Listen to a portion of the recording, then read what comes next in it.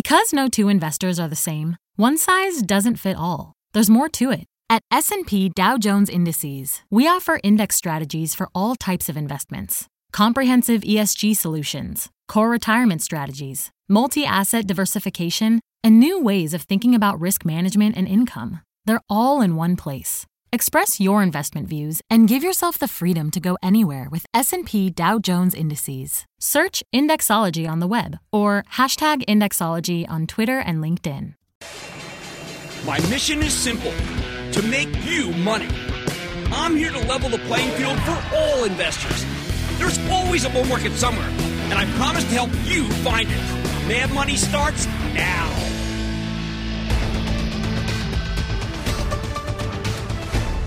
Hey, I'm Cramer. Welcome to Mad Money. Welcome to Cramer America. Other people want to make friends. I'm just trying to make some money. My job is not just to entertain, but to educate, teach, put it in context. Call me, 1-800-743-CBC. Tweet me, @Jim Cramer.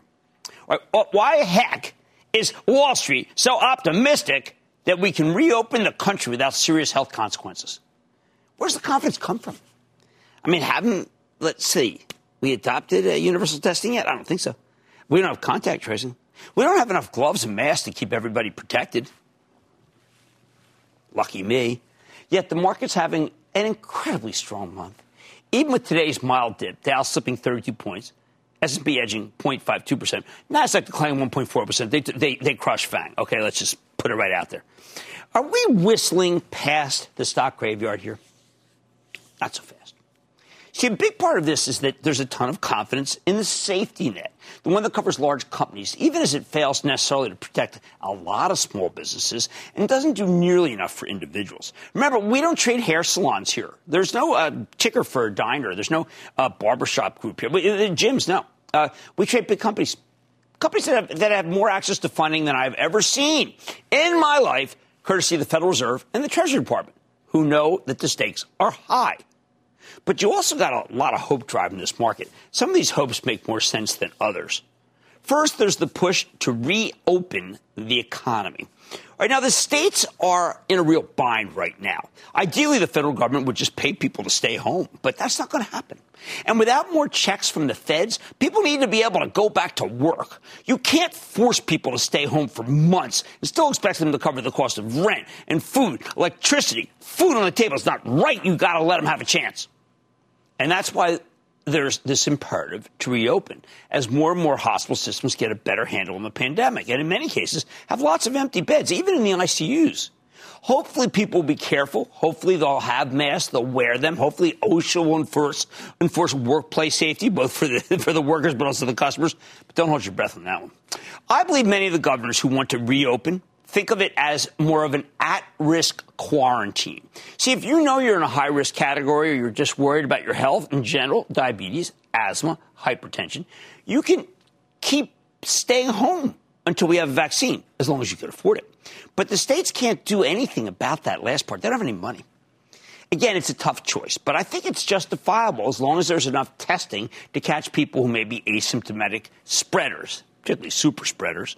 Without that testing capacity, I fear that many at-risk people will venture out and get sick, overwhelming the healthcare system again, like it was in New York. We're finally ramping up testing, although not fast enough, but eventually we either reopen the economy or we have a second Great Depression, and that's just not right.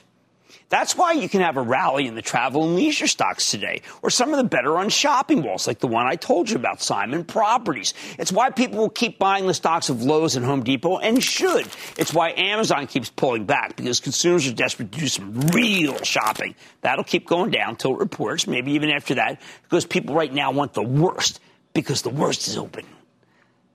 Of course, not everything can reopen. For example, today I asked Gary Kelly, the CEO of Southwest Air, why more people aren't flying. People ultimately, if they're going to travel, they need to have something to be able to do when they get there.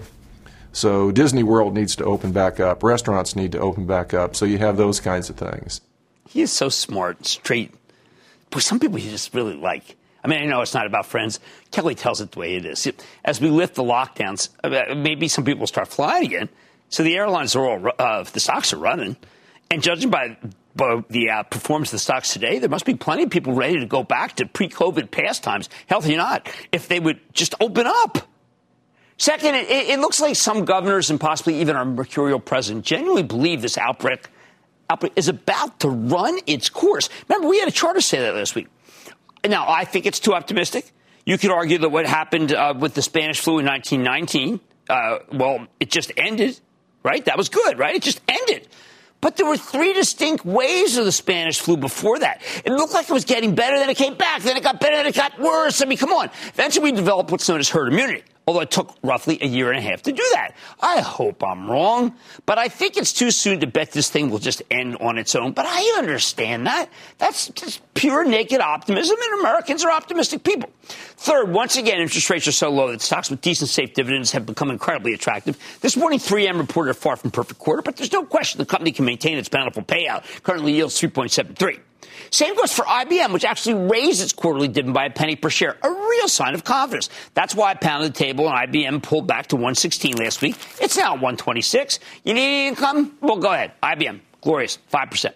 Fourth, between the Fed and the Treasury, our government is moving heaven and earth to get struggling enterprises back on their feet. We know this because the Fed backstopped Carnival. Don't mean to continue to pick up on Carnival, but it's pretty visible, right? On its recent bond offering, at least according to the Wall Street Journal, talk about a non-essential service. Yet the cruise lines say they're getting heavily booked for next year.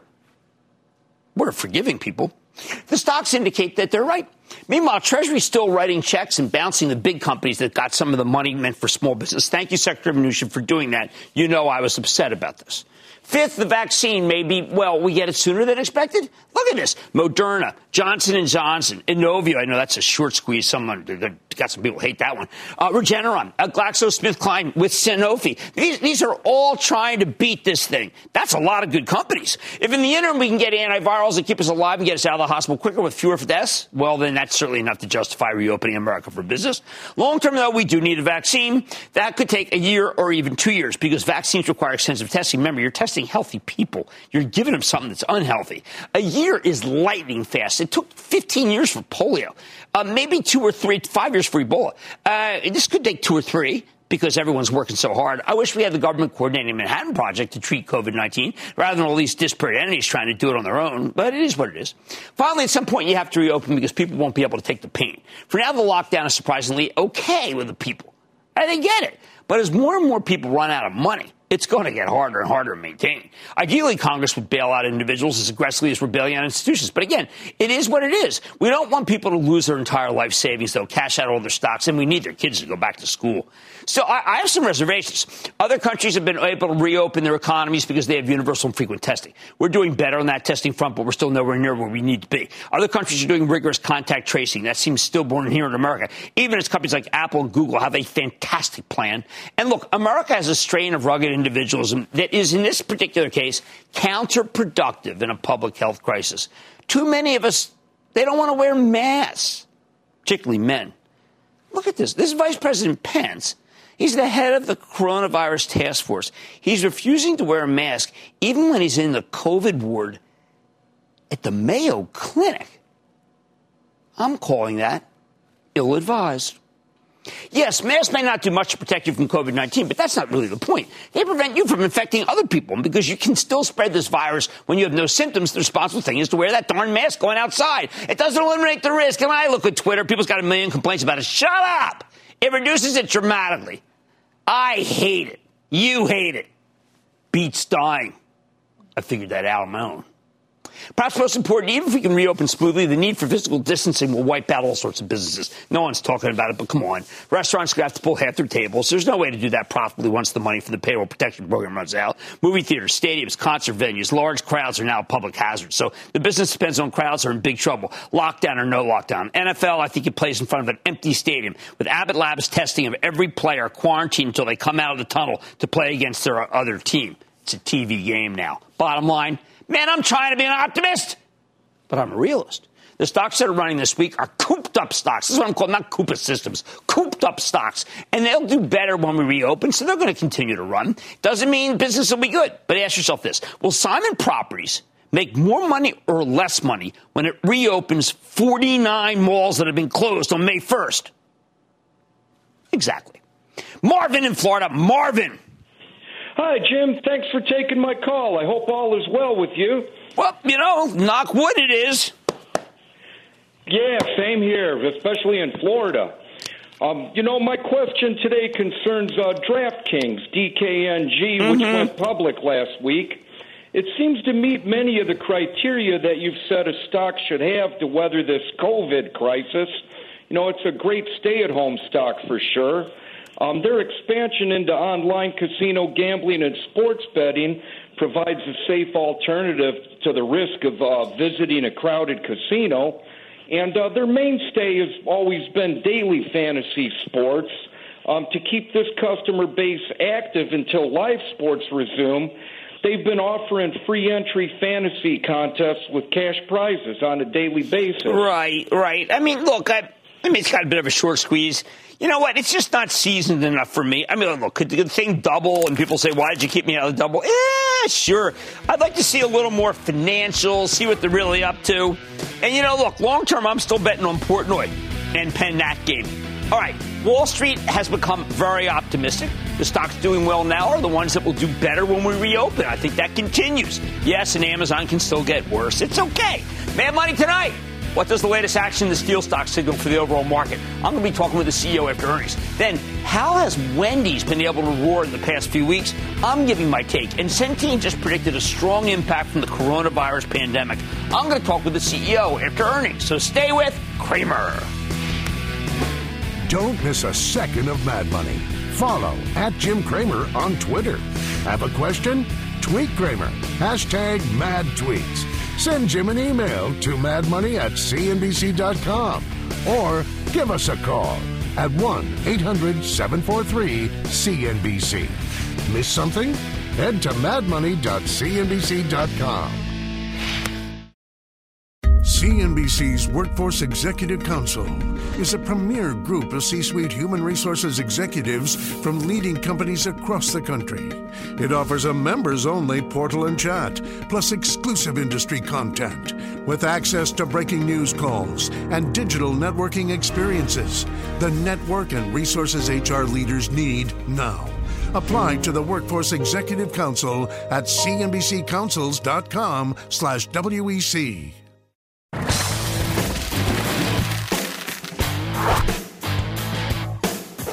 What's it mean to be by far the best house in a really difficult neighborhood? Take Nucor, easily the best steel maker in the world, but unfortunately steel is highly cyclical, meaning it's hostage to the broader economy, and at the moment the economy, well, we know it's in bad shape. However, Nucor reported this morning, and the stock's holding up surprisingly well. While the company delivered better than expected sales and earnings, they just did give an updated guidance for the quarter in late March. More importantly, management gave us a glimpse of the future. They predicted a loss next quarter, cut their capital expenditure guidance, and generally described a challenging environment, but it wasn't really pretty. But maybe it didn't need to be, as the stock actually ended up effectively flat today. I think it's probably too soon to start buying the cyclicals, but once we're closer to the end of this downturn, well, this is the one you got to buy. So let's take a closer look with Leon Topalian. He's the new president and CEO to give out a better sense of where his company's headed. Mr. Topalian, welcome to Mad Money. Thank you, Jim. I appreciate you having me tonight. All right. Well, you're our third CEO, and we loved everybody. Jeff Arreola was terrific. I'm close to Dan D'Amico. You came in the toughest of circumstances imaginable. What's it like to take over the company in the midst of the worst pandemic in 100 years? Well, Jim, let me begin with thanking our real heroes on the front lines, our doctors, nurses, healthcare professionals, our firefighters and EMTs, like my daughter, serving on the front lines to battle this terrible pandemic. Where's she? Where's she works in Charlotte. In Charlotte. Well, yes, I don't know if they did the flyover there. They did the flyover in New York and Philadelphia, and it was fabulous to salute these people like your daughter. And Jim, it's certainly not the envisioned time I envisioned for my first 100 days with this pandemic. However, at the end of the day, there are several things that I would point to, and you know about Nucor and our culture. We have the greatest manufacturing team assembled anywhere in the world, and we have the financial strength and discipline to not just survive this pandemic, but thrive coming out the other side of it. I couldn't be more confident in our team and our capabilities that we've been able to build over the years to weather this storm and any others that come down the road. Now, the price of steel has come down What does that mean in terms of taking out costs to be able to make it so Nucor can stick by your incredible dividend that you've always treasured and that our viewers love? Look, at the end of the day, the low-cost producer wins, and Nucor has been a low-cost producer in every segment of our markets that we've been serving for a very long time. That will continue. You know, and regarding the dividends, Jim, I looked at it this morning. We've been providing a dividend since I was 5 years old, and I'm not going to be the first CEO in Nucor's history to stop that. That will continue. Now, when you say the lowest cost producer, I used to talk to Dan D'Amico all the time, and he said, unless we have tariffs, we're not on a level playing field, and our lowest cost production won't matter. So obviously you think that the tariffs are still working. Absolutely. And as recent as 2 weeks ago, the president reinforced the 232 tariffs on steel and aluminum. Jim, there are millions of tons of steel being produced in China. When the world reopens, those tons are going to look to find their home somewhere, including the United States. We need comprehensive, effective, fair trade, and 232 is part of that lever. Now, you do say that you think the market, and I'm quoting, the market will bottom in the second quarter. So you have that level of conviction. Yes, we do at this point, Jim. But the other side of that is also to approach some of our capital spending in our future with a very disciplined approach. We've taken a pause on some of the capital spending that we're looking at, but our construction segment, which is about 50% of Nucor's overall business, continues to be very resilient in the current environment. So we are optimistic that we'll see the bottom in Q2 and move out of that as we enter the third and fourth quarters. There's one of the orders that you have when I would speak with your previous two predecessors is one that we were always worried would go to China. Military and defense applications, including 2 aircraft carriers being built for the U.S. Navy. Isn't it true that if we did not have some sort of level playing field, we could envision a world where a U.S. Navy aircraft carrier was made with Chinese steel that may not be good enough when faced with an opponent? I couldn't agree with you more. And yes is the short answer. Jim, I'm so proud of our teams across Nucor that are supplying that steel to those 2 aircraft carriers for military and defense. But you strike something that we need to think about as Americans. I think this pandemic has caused the American people to begin to look at the global supply overdependence on China, not just in manufacturing and steel, but in pharma, in medical devices, in our PPE. We have got to become a nation that builds and makes things again, Jim. Yeah, I mean, we all feel, I think, when I ask drug companies, I asked Mike Roman for 3M. I said, look, will you make all the stuff that we really need here? And he made a commitment to do that. I think the problem is our country has one major steel company. It's Nucor. And I so fear that a tank will be made by Chinese steel or some missile will be made by Chinese steel. Could that still happen? You know, Jim, as long as I'm at the helm and the 30,000 team members, nearly 30,000 team members that represent Nucor's family, we're going to ensure we do everything in our power to make sure that never happens. I would tell you the current administration is committed to steel and manufacturing in the United States, particularly around our military applications. And our new plate mill in Brandenburg, Kentucky, will be the largest single differentiated value proposition that will supply the military's future needs as we move forward. I also wondered, how's Sedalia doing? Now that you've been building plants. I mean, one of the things I think people don't realize is that when they decided to make it so you couldn't flood our country with cheap, bad steel, you went to work and built plants that have made whole towns into cities. Absolutely, Jim, and you know, you've been to many of our locations. I couldn't be prouder of the work that we're doing, and that continues to grow. We're going to build a new capacity at Gallatin. We're going to build a brand new facility at our Brandenburg, Kentucky location. We're expanding in 2 micro mills in Frostproof, Florida, as well as Sedalia, Missouri. That investment strategy is what's positioned Nucor to be the preeminent supplier of choice in North America. All right, one last question. I think because of your position, the great breadth of product that you now have touches everything. You probably have a better feel for the economy than almost anyone. Where are we really?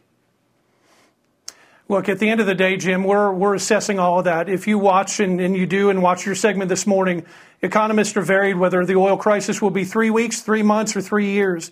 And so what I would tell you is Nucor's positioned itself to not overlever, to maintain the greatest army of manufacturing professionals anywhere assembled in the world, and to maintain the financial discipline to ensure we can continue to invest for the future.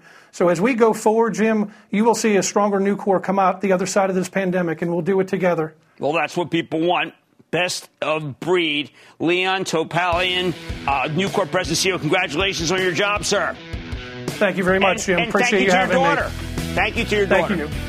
Thank you very much, Jim. Nucor. When the economy turns, it's Nucor. It's always Nucor. Mad Money's back after the break.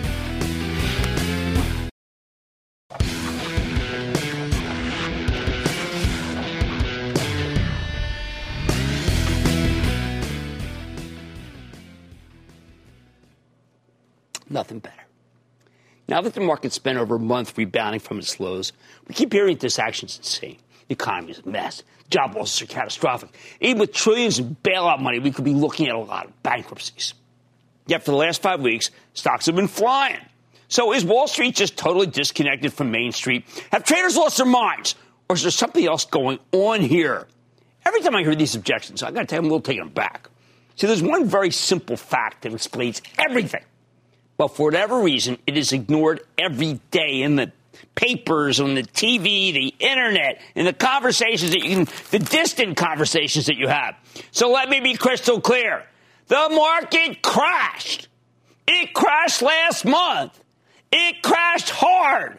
This wasn't a meltdown or a sell-off or a correction. It was a wholesale collapse. It was the great crash of 2020. If we're rebounding now, it's only because we got hit so hard from late February through the first 3 weeks of March. This point keeps being lost in the shuffle. Maybe because we're in the midst of a genuine public health emergency. Really good excuse. Remember, the stock market's a forecasting machine. It's less a reflection of the present, more of an attempt to gauge how the world will look in six months. But Wall Street didn't see the pandemic coming. Only a few of us were taking this thing seriously in early February, when the averages surged to new highs, even as China imposed the largest quarantine in human history, or at least it was then. I am proud that I took it seriously, even though I was ridiculed. Once the virus spread to Europe and then here, the market suddenly started taking COVID-19 very seriously. We got hammered in late February, a totally reasonable move. But then as March got rolling, we went into full-blown panic mode. And when people panic, they make mistakes. They're emotional. They're wrong. Just during the last 2 weeks of the crash, the Dow plummeted from 25,000 to 18,000. And some of these single-day declines were unbelievable. Down 10% on March 12th. Down 13% on March 16th. Yet, no, and now you hear people wondering, well, why isn't the stock market reacting to the latest hideous economic data?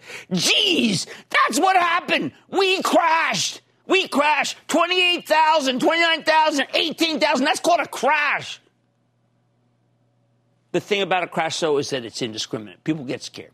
So they blindly start selling everything, taking down the good with the bad. There's no rigor to a crash, just fear. It was true on Black Monday, Terrible Tuesday in 1987. It was true last month. Don't get me wrong. Tons of stocks deserve to get obliterated, although some of them are even coming back now. Cruise ships on fire. The airline's doing well. But wait a second. Listen to me. The stocks have spent the last month rallying. They're the ones that really didn't deserve to get hit, or at least they didn't deserve to get hit that hard. Now, let me give you a case in point that it's not like the airlines or the cruise ships. Let's talk about one of my absolute favorites that I've been behind for 2 CEOs now. Ever had one of these? I'm talking about Wendy's. Here's an incredibly well-run fast food chain with a terrific long-term record. And when the outbreak, this is absolutely one of my favorite things.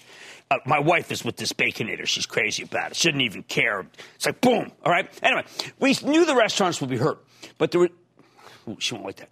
But there was never any question that Wendy's might be in danger of going out of business. The brand's too durable. It's iconic. I remember Dave. All right, come over here.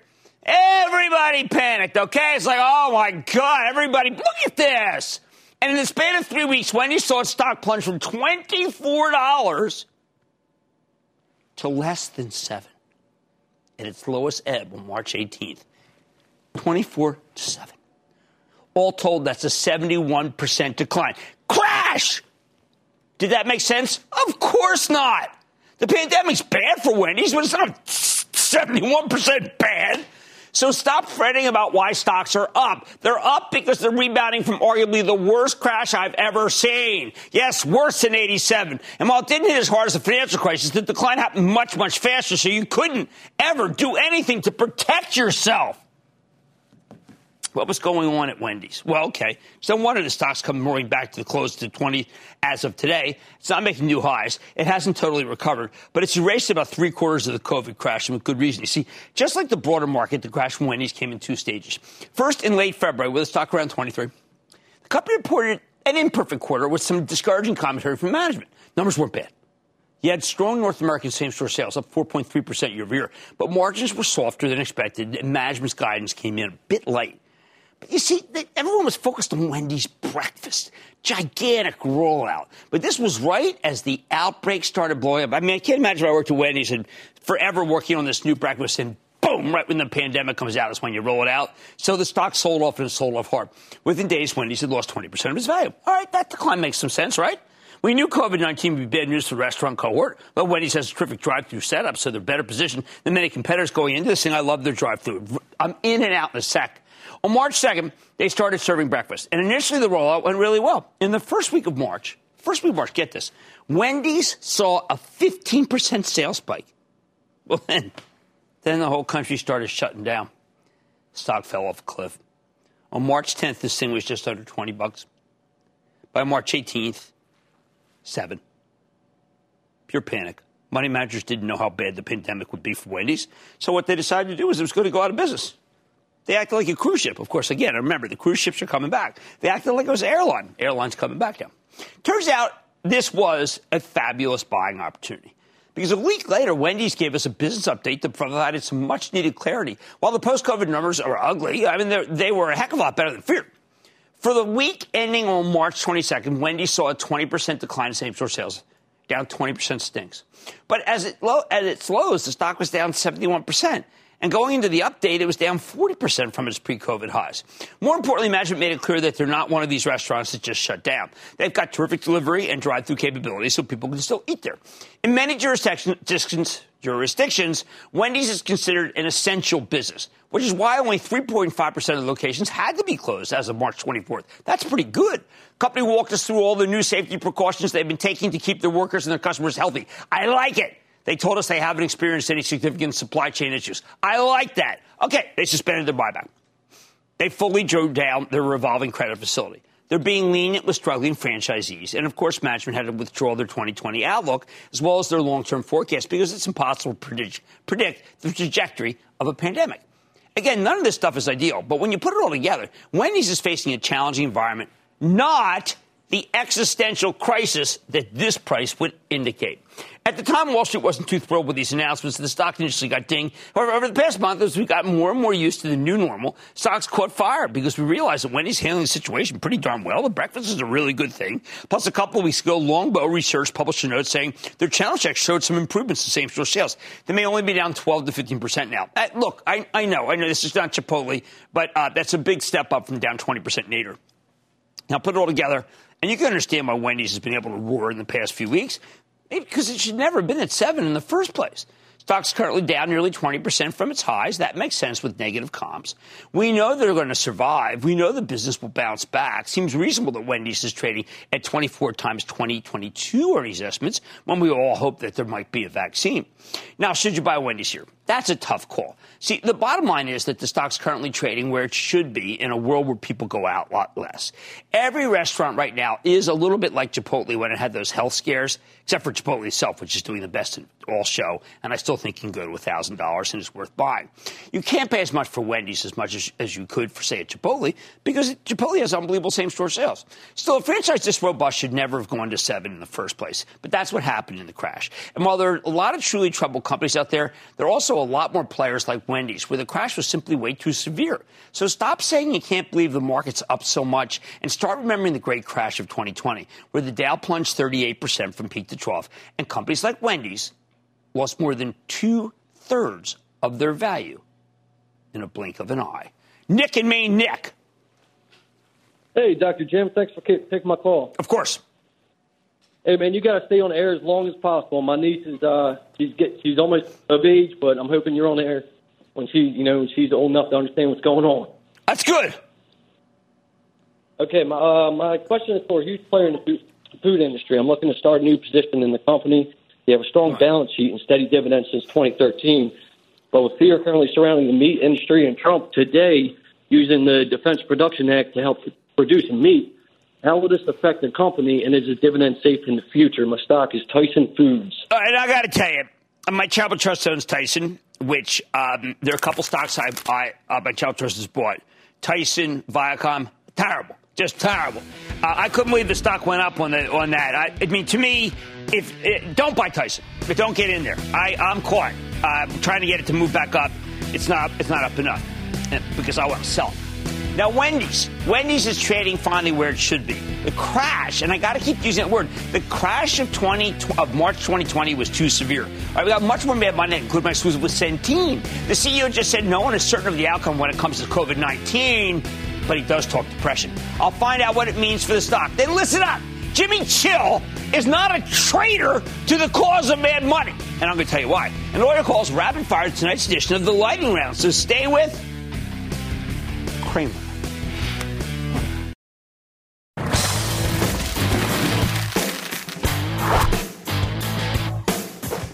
Ever since the market bottom last month, the healthcare stocks have been leading higher. And you know what? Especially the managed care place. See, first Bernie Sanders dropped out of the Democratic primary. No more Medicare for all worries. Then we started realizing that the pandemic might actually benefit these companies because so many elective procedures, those are not so good, are being postponed. Just look at Cramer fave Centene, which specializes in government-sponsored healthcare plans. Here's a stock that made a brand new 52-week high less than 2 weeks ago. But earlier today, the narrative got a little muddled. See, Centene just reported a confusing quarter, delivering a big revenue beat on top of a sizable earnings miss. The culprit, the company's health benefits ratio. That's the percent of premiums they spend covering claims. It was worse than anticipated. While management was able to raise their full-year revenue forecast, that's important, and maintain their earnings forecast, the quarter was seen as a negative development. Stock got hit. It's down by more than 5%. So what happened here? Well, in part, the confusion stems from Centene's giant acquisition of WellCare last quarter. The story's messier than it was 3 months ago. But messier, but not necessarily disappointing. We got to check this whole thing out. So why don't we go back to Michael Neidorff, the straight-shooting chairman and CEO of Centene, find out more about the quarter, where the company's headed. Mr. Neidorff, you staying safe out there? We are, Jim. I hope you are, too. Safe and well. Well, that's, I think, the most important thing, particularly for someone who has a company that now was with, 23 million people in America? 23. 1 out of every 15 American we cover. Well, that's incredible. Can you tell people where you might have been, say, 5 years ago? Oh, I think we maybe 10, 15, 20 billion, something like that. We're about 5 times bigger than we were then. So we'll do 100 billion, 112 billion this year. So it's probably around 20 billion. So if you raise your revenue forecast, that's the number I'm focused on. There were a lot of people who were talking today about the idea that your medical loss ratio was not so good. People talked about WellCare. I'm thinking that this is all just part of a mosaic that's just not really finished yet.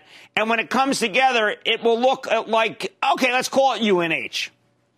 Well, I want to tell you that what we delivered today was exactly what we told everybody we were going to deliver on March 3rd, when we talked about the combined forecast. We said that we would have a quarterly earnings adjusted somewhere in the high 80s, low 90s. We came in at 91 cents, right, less the 5 cents, which was the loss of interest income, which nobody could forecast.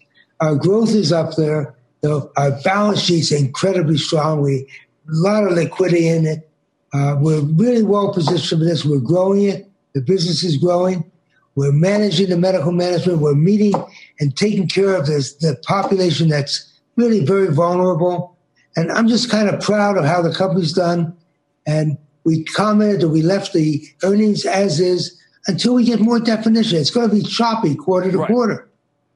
But you're absolutely right. In March, I remember the only thing that had changed was that the Fed took rates down dramatically, which was not something anybody could foresee. Something else that no one could foresee, but you used the word. I'm proud of you that you used the word. You've been around. Like me, we've been around, okay? You said, look, we're at a depression level. You used the word depression. Everyone's afraid to use that word. But when you're at unemployment that could be as high as 20%, thank you for using the word that is operative here. Thank you. But that's true. I mean, I studied economics. You get to 15, 20%, that is depression-level unemployment. So how do you get things back on track? Well, I think, it will get back. I mean, I have a lot of confidence in the vitality and confidence in this country. But I think what we have to be prepared for, it's not going to be a normal return. It's going to be choppy. We could go into next year, if things do start to return to normal, and still have 7, 10% unemployment. It's going to take a while for things to come back. This is, I tell people experience is the sum of experiences. Nobody's ever had this kind of experience with a pandemic that hit this quick with the kind of ramifications it has. Until we have a vaccine, we're going to have no certainty, Jim. Right. I think that is very true. I think people keep thinking that we'll be okay. I mean, if the NFL season will start, it'll be fine. I think the stands will be empty. We need all these different things. I mean, I'm sure you're advising everyone. Masks, physical distance. What do you think is key for staying healthy? Oh, I think you need the physical distance. You need the mask. When you go back to work, you gotta do the temperature checking. There's a lot of things you have to do. But, and what we've said is all along that, look, you're not going to be able to measure it quarter to quarter. Right. You're going to have to look over the long haul and look at where you're tracking on the year. There could well be a second peak if people go back to work too soon. And they give up some of the principles that are helping to plateau it and see it come down. So we're in a very unusual time, Jim, and we're managing through it. We have the strength, the capabilities. We moved 66,000 people to work at home in 3 days. And this company is functioning today as well as it has ever functioned. We can't develop the people as well. We want to get them back home and back to the offices. But it's just incredible. We saw a capability that was just fantastic. One last question. Are we opening correctly state by state, different ways? Some places hair salons and gyms. Some places we would never think of doing that. I mean, is it too random? Is it too dangerous? Well, I think there's a lot of pressure to get things back in the small businesses. Here's my question that I keep asking people. If we opened up all of New York City tomorrow morning, said it, it's okay, open it up, and you could go out tomorrow night for dinner. I don't want to personalize it to you, but somebody could go out to dinner tomorrow night, and then would they want to go to a movie theater, a Broadway play, and sit in a crowded theater? I think, it's one thing to say we want to open it up. It's something else to start to get the momentum behind it that will improve the economy. Right. I totally agree. I think that a lot of people who feel that if you open it up, everybody will come out. And the fact is that we all know people who are sick. We all know people who've died. Well, I got to tell you, Michael, you put together an amazing company.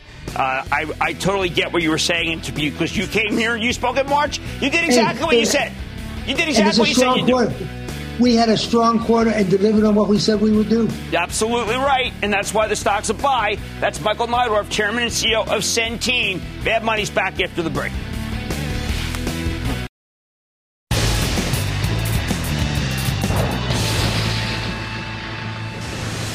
It is time. It's time for the lightning round.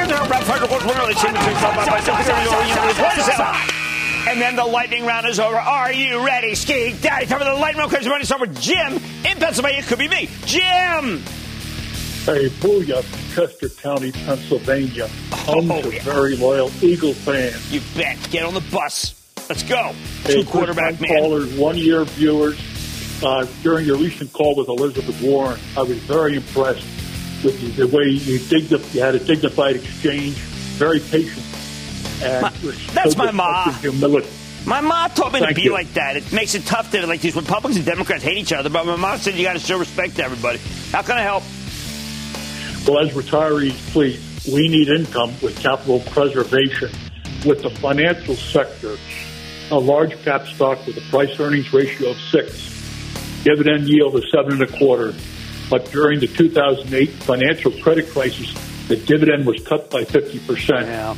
What do you think of Prudential Financial? I think that payout is too high, and it concerns me. And I haven't done enough work to be sure, but I don't think that is. I think you're reaching for yield, and when I've reached for yield in my career, it's very rare that it's ever been right. Let's go to Nick in New York. Nick.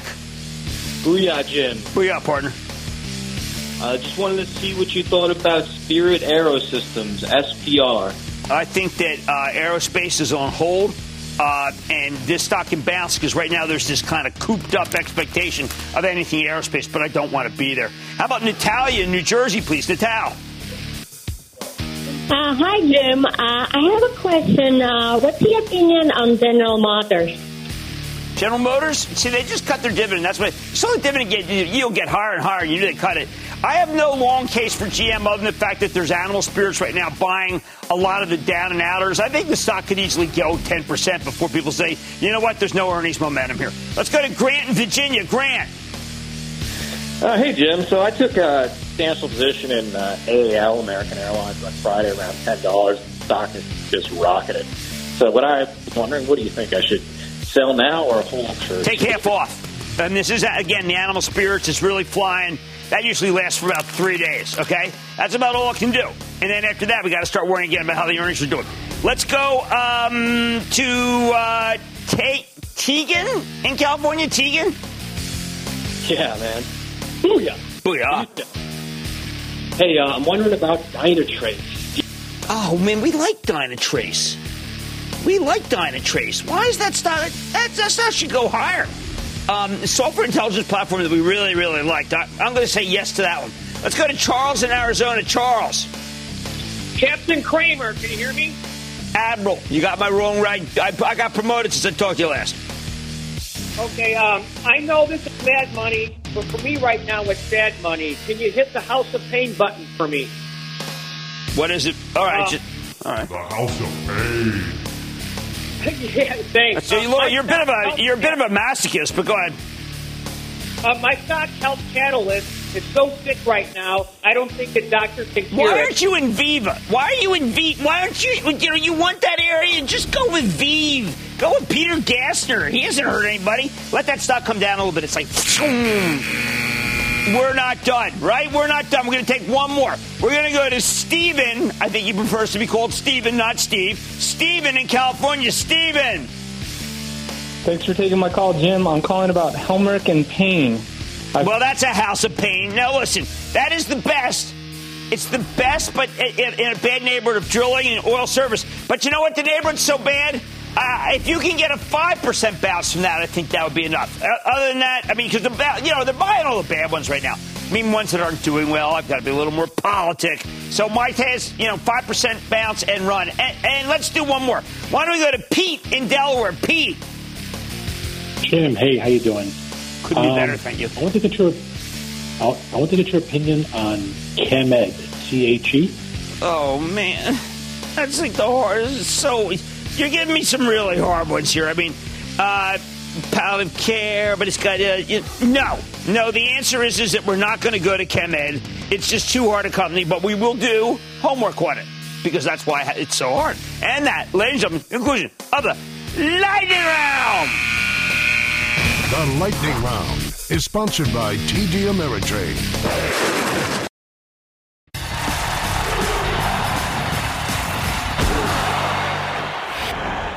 On last night's Off the Charts, I highlighted a pretty controversial idea. Harley Garner, technician with a terrific track record, predicts that oil prices are likely to rebound from these ridiculously low levels. Then I said something that unleashed an onslaught of criticism. I said, if you agree with Garner, then you might want to buy Pioneer Natural Resources, Parsley Energy, EOG Resources, Diamondback, and Chevron. Immediately, the long knives came out for me on Twitter. Who was I to recommend oil stocks? Am I out of my mind? What the heck is Cramer smoking? They act like I was some kind of an oil bear trader, when really I was just thinking like a trader. T and a D. Listen, I dislike oil. I would not like it in a box. I would not like it with a fox.